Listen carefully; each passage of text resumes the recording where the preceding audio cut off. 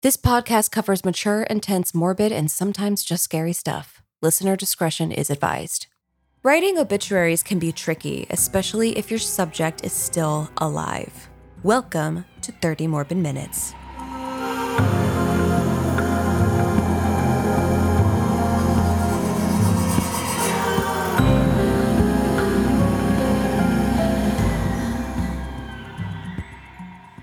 This is the podcast where we cover topics of a morbid, macabre, dark, and downright grisly nature. I'm Elise Willems. And I'm Jessica Vasami. Controversial Jamaican political activist Marcus Garvey, born August 17th, 1887 in St. Anne's Bay, Jamaica, died on June 10th, 1940 in London, in a way that some might describe as being literally murdered by words.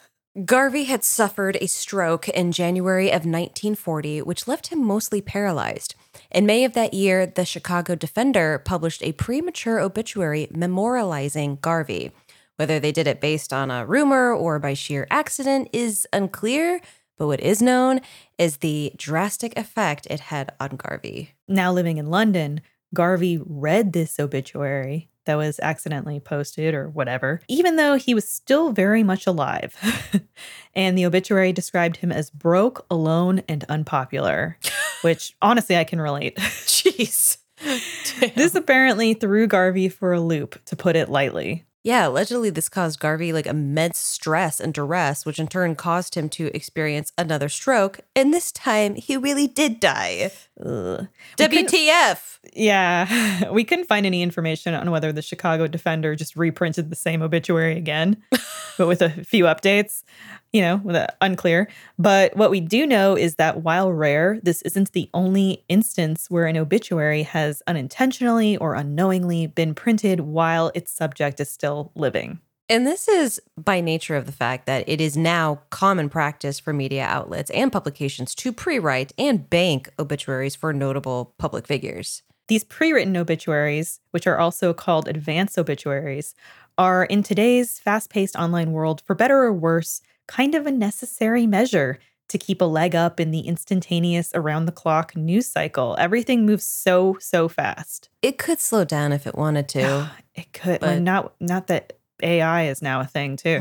God, I know. I feel like it's only going to accelerate even more. Mm-hmm. But there are still some people who are fighting the good fight, right, Jess? Yes, there are. One of which, her name is Margalit Fox. She's one of the New York Times most well-known former obituary writers, has spoken a lot about the process of writing advance obituaries versus writing them the day of. Yeah, because they still do write them as someone dies, but Fox said, "For me and most of the Times' other staff obituary writers, a majority of our time is spent writing breaking news obituaries known as dailies. But it is the advances, written in hurried, stolen moments between our daily headlines, that keep us up at night." It's so haunting. It's such a haunting quote. And I think a lot of these obituary writers, too, at some publications, they don't just write obituaries, they do other pieces for the papers, too. Yeah, it's just like them keeping them up at night. It's just like, oh, Yeah. God. But these daily obituaries used to be the norm. So back as recently as 1999, the Washington Post still treated death as a daily breaking news and wrote obituaries as needed, though they did start filing away some of the big ones. Yeah, ultimately they evolved and then really started to lean into the completely pre-written obituaries. And as of recently, they have around 900 advance obits on file, which you can compare this to the New York Times, which has almost 2,000, and the Hollywood Reporter, which as of 2021 had logged around 800 advances for notable figures in the film and television industry. That's weird. That's weird to know. If I was a huge person, to know one of them might have, what is mine about, Yeah, well, I mean, we get into that, but I think it's how you look at it too. Mm-hmm. And we'll talk about that later too, but to be one of those only 800 people, that's pretty... True. Yeah. That's a pretty small club to be in. It is. And one of the more notable obituaries, the Post, pre-stocked, was for Queen Elizabeth II. Which I'm sure every publication around the world did too. Oh boy, yeah. Yeah. But when the Post got the word the Queen's health was in decline, they did an update to this pre-written obit. They acted fast, and the final version was published 1 minute after the news broke of her death. It's almost I don't know. It's almost like where's the humanity? Yeah. But at the same time, I don't know. But then it's in some ways it's chock full of humanity. Yeah. Yeah. Yeah. And I think if you talk to the obit writers, which I was telling you before the show, Jess, but there's a New York Times documentary called Obit about the department there. And none of them are callous people they all care a lot about their subjects and what they're doing. Mm-hmm. So yeah, while the Post, got theirs out 1 minute after the news broke of her death, the Guardian's obituary for the Queen was a decade in the making and hit around 7,000 words. It's a lot. These scripts don't even. I know. 7,000 words. Yeah, it's a lot for an obituary. And I think they considered this, queen who had served decades and decades to be, worth it. And people, I think, wanted that out of an obituary. Oh, absolutely. Especially for her. Yeah, and to really get her full life story. Mm-hmm. And really, word count shouldn't be the signifying factor of someone's life and whether they were important or not. But someone who has a higher profile tends to get a bigger spread. You might get more photos or a wordier piece. Yeah. And to have your obituary written in advance, you got to meet some exclusive criteria. So you're generally a well-known public figure or have some degree of celebrity. Presidents, monarchs, famous celebs are among those considered. And let's face it, being old as my underwear helps too. What a funny joke about your underwear, Jess. Look at my underwear. It's all, yeah, I know. Sometimes the subject might have known or terminal health problems. So the publication says, yeah, of course, we have to prep for this. They could die anytime. But then there are the tragic, untimely deaths that no one can prepare for. Right? Mm-hmm. Young Hollywood celebrities come to mind, those who maybe died of a drug overdose. Mm-hmm. Heath Ledger, Amy Winehouse, Yes. Or maybe someone who has taken their own life. Yeah, like Robin Williams. That was rough. Robin Williams committed suicide at age 63, and the New York Times had no pre-written obituary plan for Williams, which makes sense because his death truly was a shock to all of us. Yeah. Yeah. The editors of the Times learned of his death just before 7 p.m. And that's an hour after the writers file their daily work. So definitely overtime. Oh, yeah. One. They scrambled, namely David Itzkoff, the culture reporter at the time. Who coincidentally wrote Robin, which is sort of considered to be one of the preeminent biographies of Robin Williams. Yeah, Itzkoff, with some help from his colleagues, wrote a 1,500 front-page worthy obituary of Williams at a blistering speed. I'm sure it was not to say some are harder or easier, but I feel like Robin Williams would just be, I feel like it would flow out of you in a way. Yeah, but watching this documentary especially, and you're seeing how these writers, they hit all these writer's blocks and walls because they're so afraid of getting a person's life wrong. Oh, you're right. Not even just factually, but they're afraid that they're not going to do them justice in how they encapsulate their life. And to me, it would be such a stressful cross to carry. That is not something I would absolutely want to do, no. Especially if it's someone you admire, like Robin Williams. I would feel, gosh, I need to figure out how to completely, perfectly represent his life in so many words. Yes, because while you have so many wonderful things to say, and, especially if you were a fan, a lot of us were, it's even then, you're right. But is it enough? Did I capture everything because this person was so incredible? Yeah. I've never performed a eulogy. I've officiated a couple weddings now, and it's sort of similar where it's such a monumental thing and you worry about how am I making this exactly what it needs to be? Am I covering everything that needs to be covered to really and truly do justice and honor to these people? And if this is a lasting legacy or piece of it, I would feel that same kind of scrutiny and anxiety about it. For sure. Absolutely. Yeah. Death, though, we talked about, suicide, illness. It can also come to the news cycle in other sudden ways. The deceased may be harboring a hidden severe illness, rare, but Chadwick Boseman, I think, was so surprising and shocking to people who even knew him personally and closely. Oh, for sure.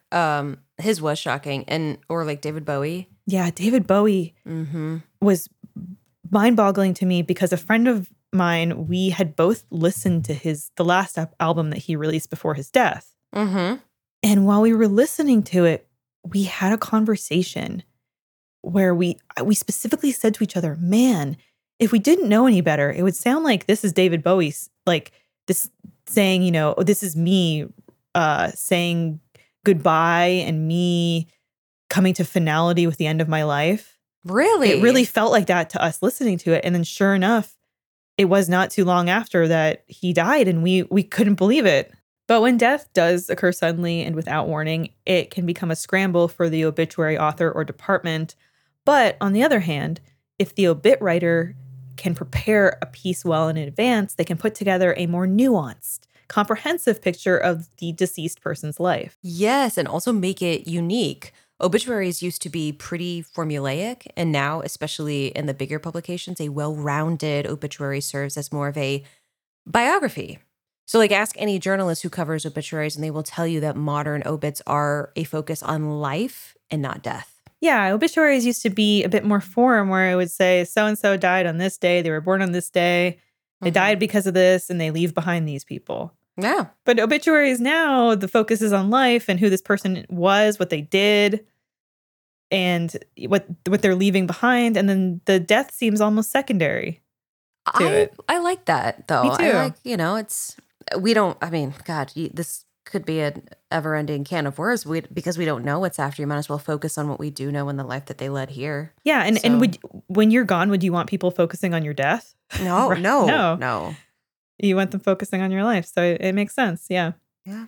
To once again quote Marguerite Fox, an advanced obit seems practically to guarantee its subject eternal life. We talked before this podcast, but man, she has such a way with words. She really does. Yeah. No doubt. Because in this advanced obit, the author is genuinely able to take the time and depth to really capture a person. They fact check, and then they can take these kind of meandering paths, diving into who that person was. Yeah, that's an art form. It really is.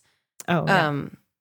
And that's also an aspect I didn't think about, is like the fact checking, which is critical. Yeah. And I also think there's something to be said about a really good obituary because obviously I think it becomes really difficult when somebody dies. You want to present them in a really glorified light. Sure. But people are complicated. People don't always do the best of things. And sometimes you have to remember them, and you have to remember the bad too.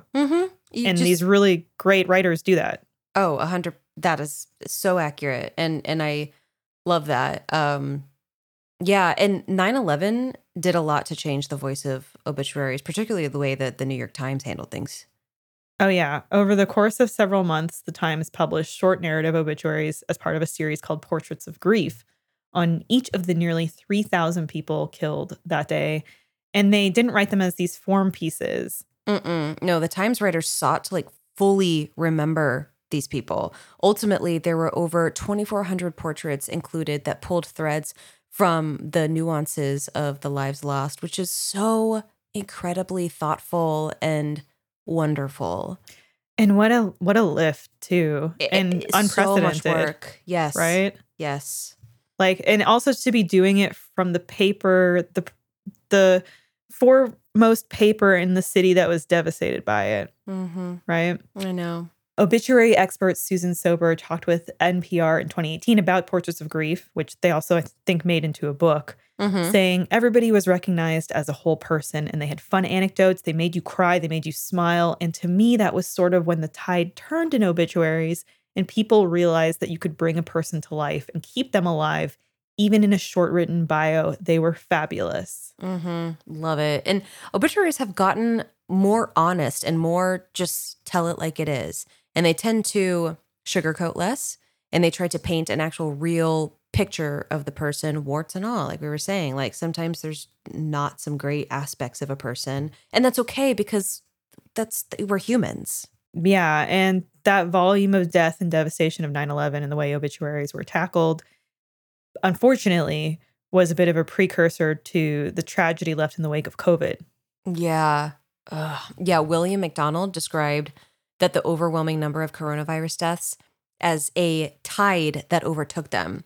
It created a sense of anonymity with death, given the scope. And this inability to truly memorialize people in a personal and individual way has spawned a lot of offshoot projects that seek to robustly tell the story of the individuals lost.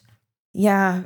So many people died. And it sounds like a lot of these outlets were just getting flooded in a way where they were turning people away. Yeah. We can't include your loved one's obituary. We're at capacity. Yeah. Just so morbid and tragic. Very.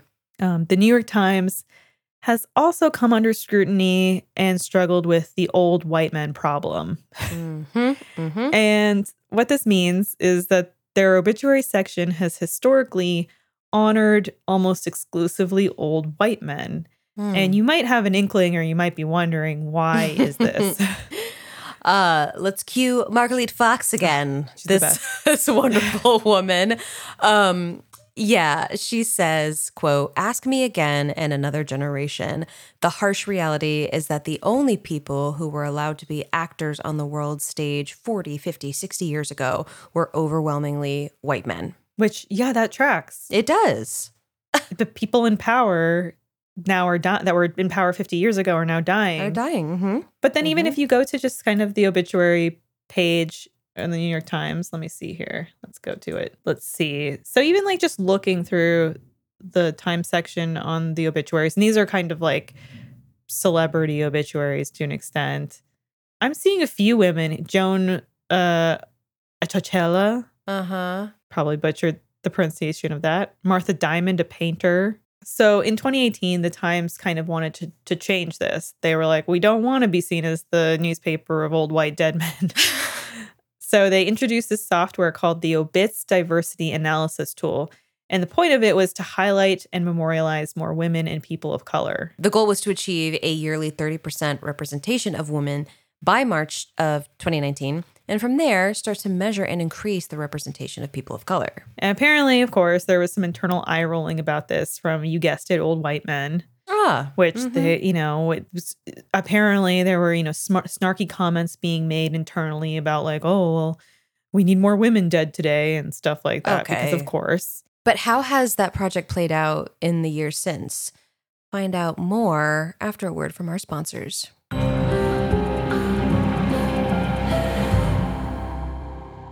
This episode is sponsored by BetterHelp. It's the new year, and we are all still thinking about our resolutions that we maybe made or felt insecure about making. We get fixated on becoming this new person overnight. Yes, instead of recognizing the things that we're already doing, right? Yes, because positive change comes from consistent, incremental changes. You have to work at it, right, Jess? You really do. And that's where I have found that therapy has helped a lot for myself, pointing out my strengths and helping me stick to small improvements every day. Yeah, it's little goals. So you don't have to make these like extreme grandiose resolutions and then maybe set yourself up for failure. Oh, yeah. That's, I think, the biggest resolution in my own mind recently has just been like these small little goals that will help aid a larger goal. Like there's a certain situation that I'm actually going to therapy about right now that is a big one, a big situation that I'm trying to work through, but all the little small things that I'm learning to work through it eventually over time will help contribute to like the overall easing of the problem that seems so big and so overwhelming. Yeah, you have to compartmentalize it, break it down, and then tackle it that way. And a therapist can really help you get perspective and do that. Oh, for sure. Like, and even providing tools, like they're not going to solve the issues for you, but they're going to provide you tools that help you see things in a different way. And perspective is everything as well. And let me tell you, if you are thinking of trying therapy, BetterHelp is a great option. Oh, yeah. They're entirely online and designed to be convenient, flexible, and suited to your schedule. You just get started by filling out a brief questionnaire, and then they match you with a licensed therapist. And you can still switch therapists at any time. So celebrate the progress you have already made. Visit betterhelp.com/30mm to get 10% off your first month. That's BetterHelp, HELP.com/30mm. This episode is sponsored by Factor. Speaking of New Year's goals, though, one thing I am trying to do is trying to find ways to make my regular routine a little easier. I'll tell you what, Jess, I'm also trying to make my body a little bit regular by changing what I eat, too. And that's cutting out stress and all that. But I do think that, so much of my day is made better or ruined by what I eat. Yes, exactly. I totally understand what you mean. Same here. That's something I'm kind of figuring out myself. One thing that makes eating right easier for me is Factor's ready-to-eat meals. Factor is an easy way to skip the grocery store. I don't like going to the grocery store. I don't want to go. And I don't want to cook either. I just want to eat. Okay. And Factor is also cheaper than takeout. For sure. I like to go to the grocery store when I want to get like bad food for myself because I'm like, look at this plethora of wonderfully bad food, but not when I want to eat healthy. But thankfully, Factor, they have truly got everything I need for the entire week. It's good for me. It's delicious. It's delivered straight to my door. So I always have something to eat that tastes great and has actual nutrients in it for me. And yes, I use Factor. I get a box every week, and it has saved me in moments of where I am busy or I can't take a break, anything. I just throw it in there. I think it takes about 2 minutes to heat up. And I'm eating an actually nutritious meal, which is, it's so hard because when you are in a rush or you don't have time to do anything, it's always the bad food that you go to. Yep. Yes, because your brain always defaults to like the base level of thing you can eat. And the easiest, the processed foods. Whereas Factor, over 35 meals to choose from every week. You can choose from your needs. So dietary needs, whether that's keto, vegan, veggie, calorie smart. Oh, yeah. Protein, heavy. It's great. It's super quick. Factor meals are ready to heat and eat in just 2 minutes. But if you're looking for a meal for a fancy occasion, well, they have options there too with their Gourmet Plus. Fancy. And look, they've also got energy bites, veggie sides, and extra protein. So there's a little extra fuel when things get a little frantic. So get rid of that extra stress in the kitchen this year with Factor's no prep, no mess meals. Head to factormeals.com/30mm50 and use code 30mm50 to get 50% off. That's code 30mm50 at factormeals.com/30mm50 to get 50% off. So we were wondering how the Times project has played out in the years since their diversity initiative. If you go to the Times obituary page, you'll find there's this regularly updated section titled Overlooked, which is fascinating and so cool. And in this section, women and people of color are posthumously honored. So they may have died, someone may have died, 10 years ago or 100 years ago, but they're revisiting them because they were important and had impact. And they're saying, let's memorialize them. Yeah, and they're putting it in ink on the internet. Yeah. That's in ink on the internet. And it's just, we as humans, we love legacy. We all want a legacy. Yeah. And it's important. It's important now. Granted, when I'm dead and when we're all dead, maybe it's not as important, but it's important now. So. Yeah. And I think we've talked about reading obituaries about people is really interesting because they do read like biographies now. And it can get boring just to read the same obituary again, which is he was a rich guy from a rich family and he made a lot of money. And he was able to make more generational wealth. Like you want to read about like this woman who was an artist against all odds. And, you want those stories. And this is going to sound almost awful, but reading these stories can also inspire you in different ways and could potentially be creative material. Yeah. Sounds really bad. Because really when you're writing a script and you're like, okay, I'm going to write a character bio. Yeah. You're essentially writing a biography for your character. Straight up. And so, the nuances of someone's life could serve as material for a cast. That's an interesting way of looking at it, Jess. That's where my mind went. Yeah. I've also seen the thinking, and this is something that maybe your therapist will tell you to do. Okay. But imagine what your obituary would be. Because, it gives you perspective on your life. If you who are very alive now or in the throes of your life think what would I want to be in my obituary? It might tell you oh, well, I'm not leading the life that will get me to the obituary I want to have. Oh my God. You've just dropped. Right? You've just dropped some shit on me. We should be writing our own obituaries, I think. Oh boy. I'm staring at my desk with my eyes wide open like, uh-oh. But yeah, and I also think reading someone else's obituary and seeing how they're remembered and you go, well, I'm not going to not that everybody needs to have some kind of, grandeur aspirations, but thinking well, they're being remembered this way and I would want someone to remember me that way too. Yeah, you're right. And that's even in a way of okay, well, there wasn't, like you said, some grand thing that I did in my life. Yeah, you don't have to climb Everest. No. Will I be remembered? Like, will people remember me as like, she was there for me when I needed her? Yeah. Like, she was always, I'm like, okay, fuck yeah. Then. Yeah, I can do that. Totally. Totally. Yeah. But did she set healthy boundaries? She was always spread way too thin. Yeah. Like, God, that's what I don't want them to say. She worked really, really hard. Oh, damn it. No, we're working against that. Not doing that anymore. Yeah. Mm-hmm. But yeah, no, overall, the tone of an obituary has changed so much. Perhaps best said by Robert White over at The Guardian. He said, it needs to be a story rather than a monument. The best way an obituary can respectfully reflect a subject is by presenting an informative account that pulls readers through to the end before they even know it. I love that. Yeah. And sometimes the most gangster way to get that best story is to go straight to the source. Yeah. Which, that's right. You're interviewing someone for their own obituary, which sounds pretty morbid. Maybe. I don't think so. I don't think so. Alden Whitman didn't think so either.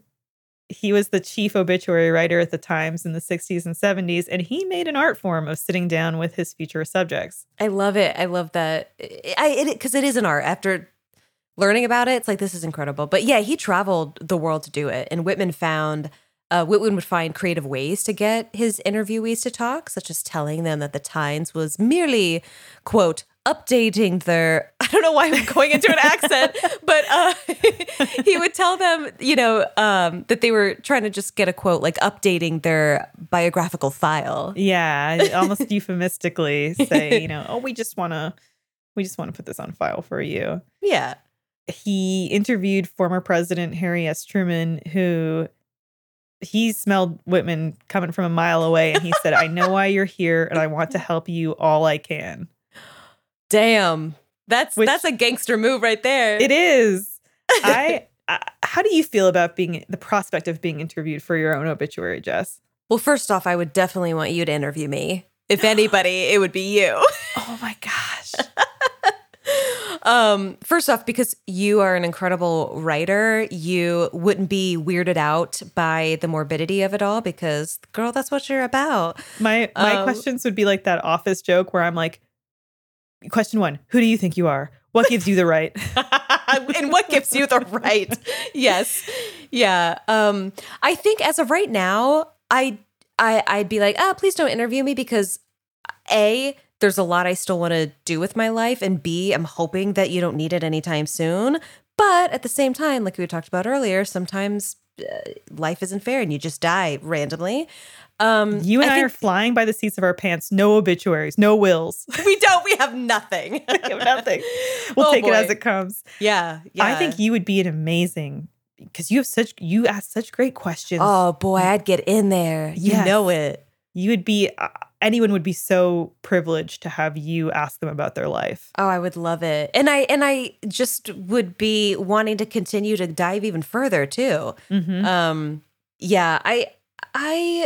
The question you asked earlier, when talking about pre-written, it's just like thinking about it, it really does make you question your own life right now and what would be in it. Would you be happy with the obituary written when you are gone?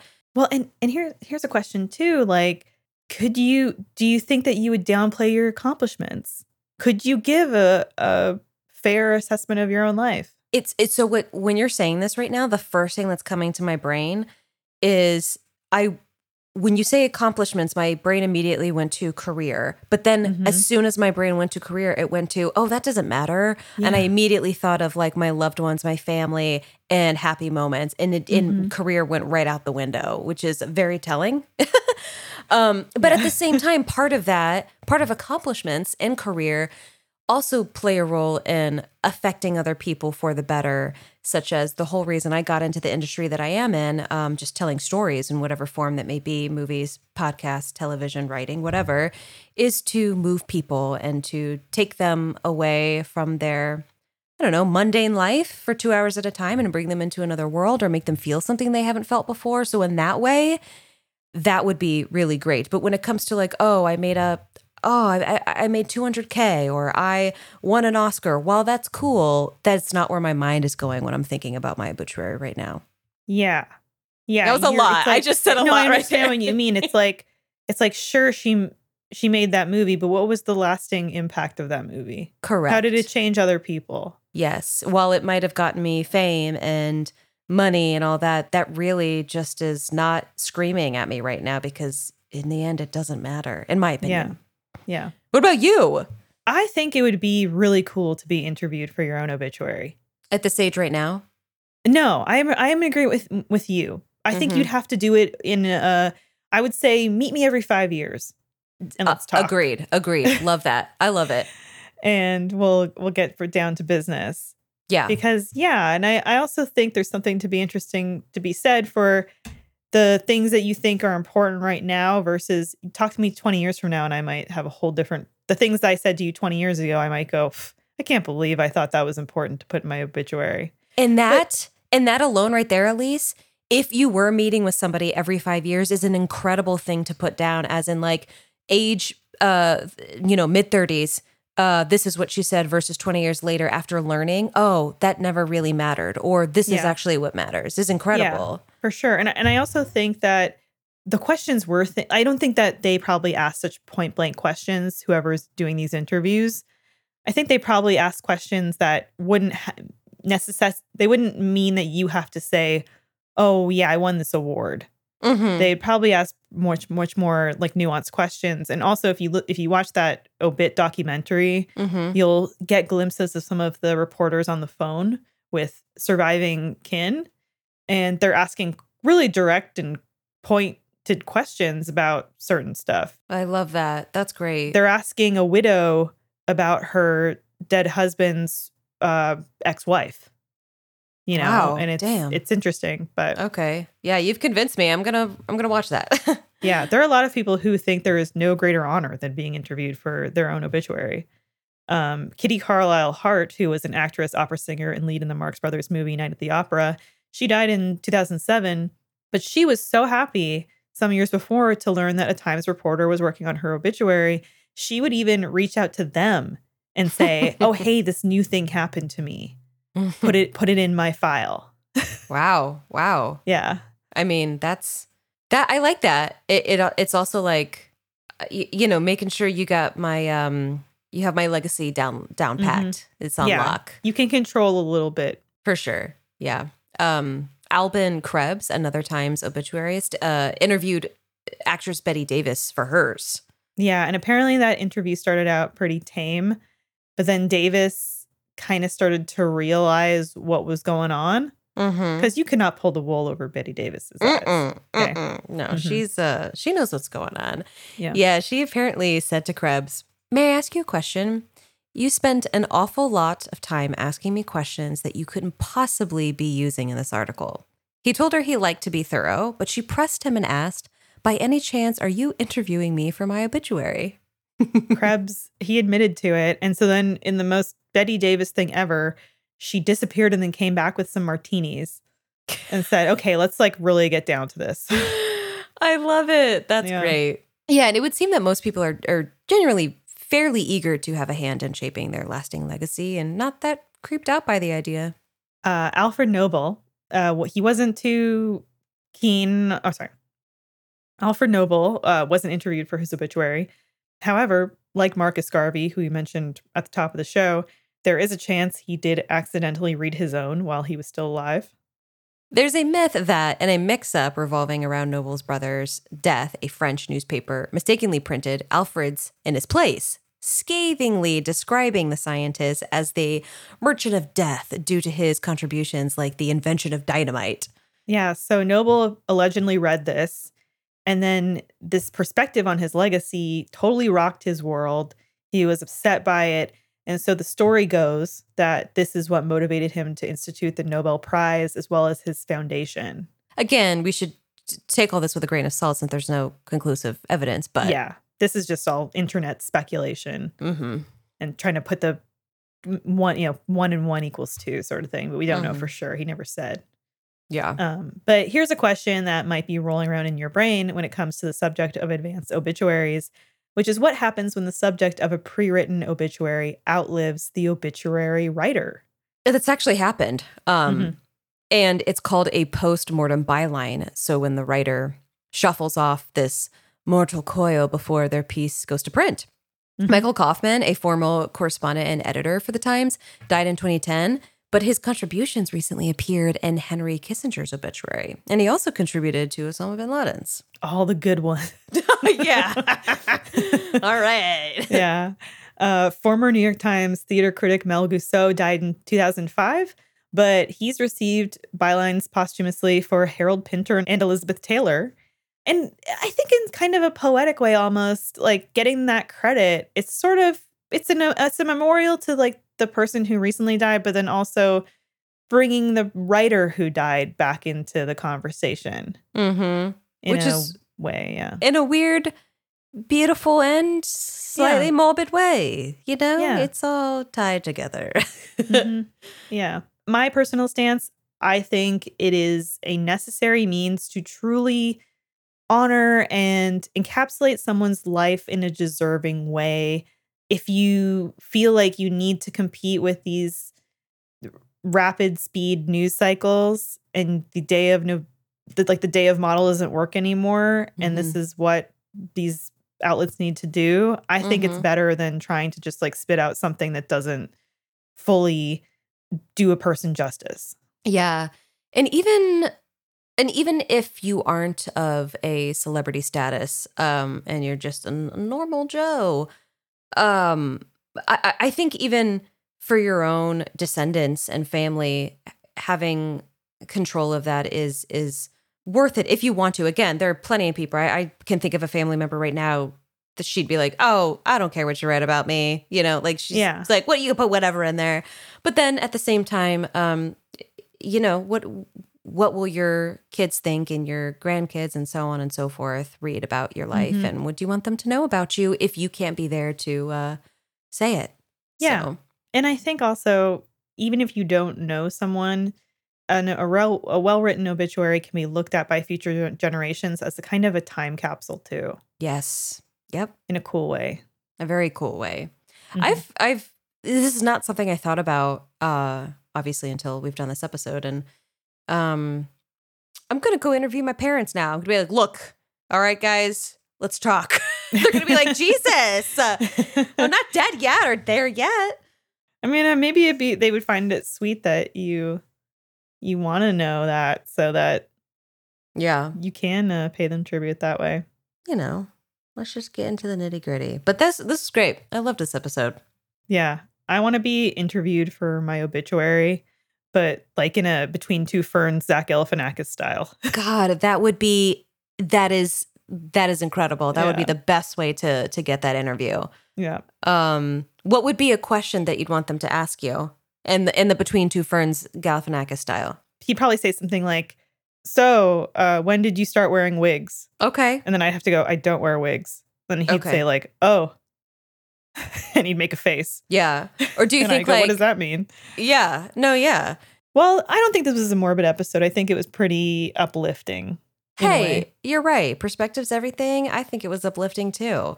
But for the good, juicy stuff, listen to us every week and support us directly through 30mm.show/first. Yeah, that goes a long way. If you guys want to support us directly, we would really, really appreciate it at that link that Elise just said, 30mm.show/first. Super helpful. And we are all over socials, but specifically Instagram and TikTok at 30 Morbid Minutes. So share with your friends. Find out some cool tidbits of morbid facts. Well, I have to go start putting some notes down, Jess. Me too. I have a lot of stuff to write now that I was an astronaut and I went to Mars 5 times. Let me just see her. Liked big butts, cannot lie. Oh, boy. Actually, wouldn't that be funny to kind of like fake do one and then that information goes down to your descendants? Like, oh, she went to Mars 7 times. Yeah. Wow. Yeah. Oh, yeah. Anyway. Okay. Well, bye, Elise. Bye, Jessica.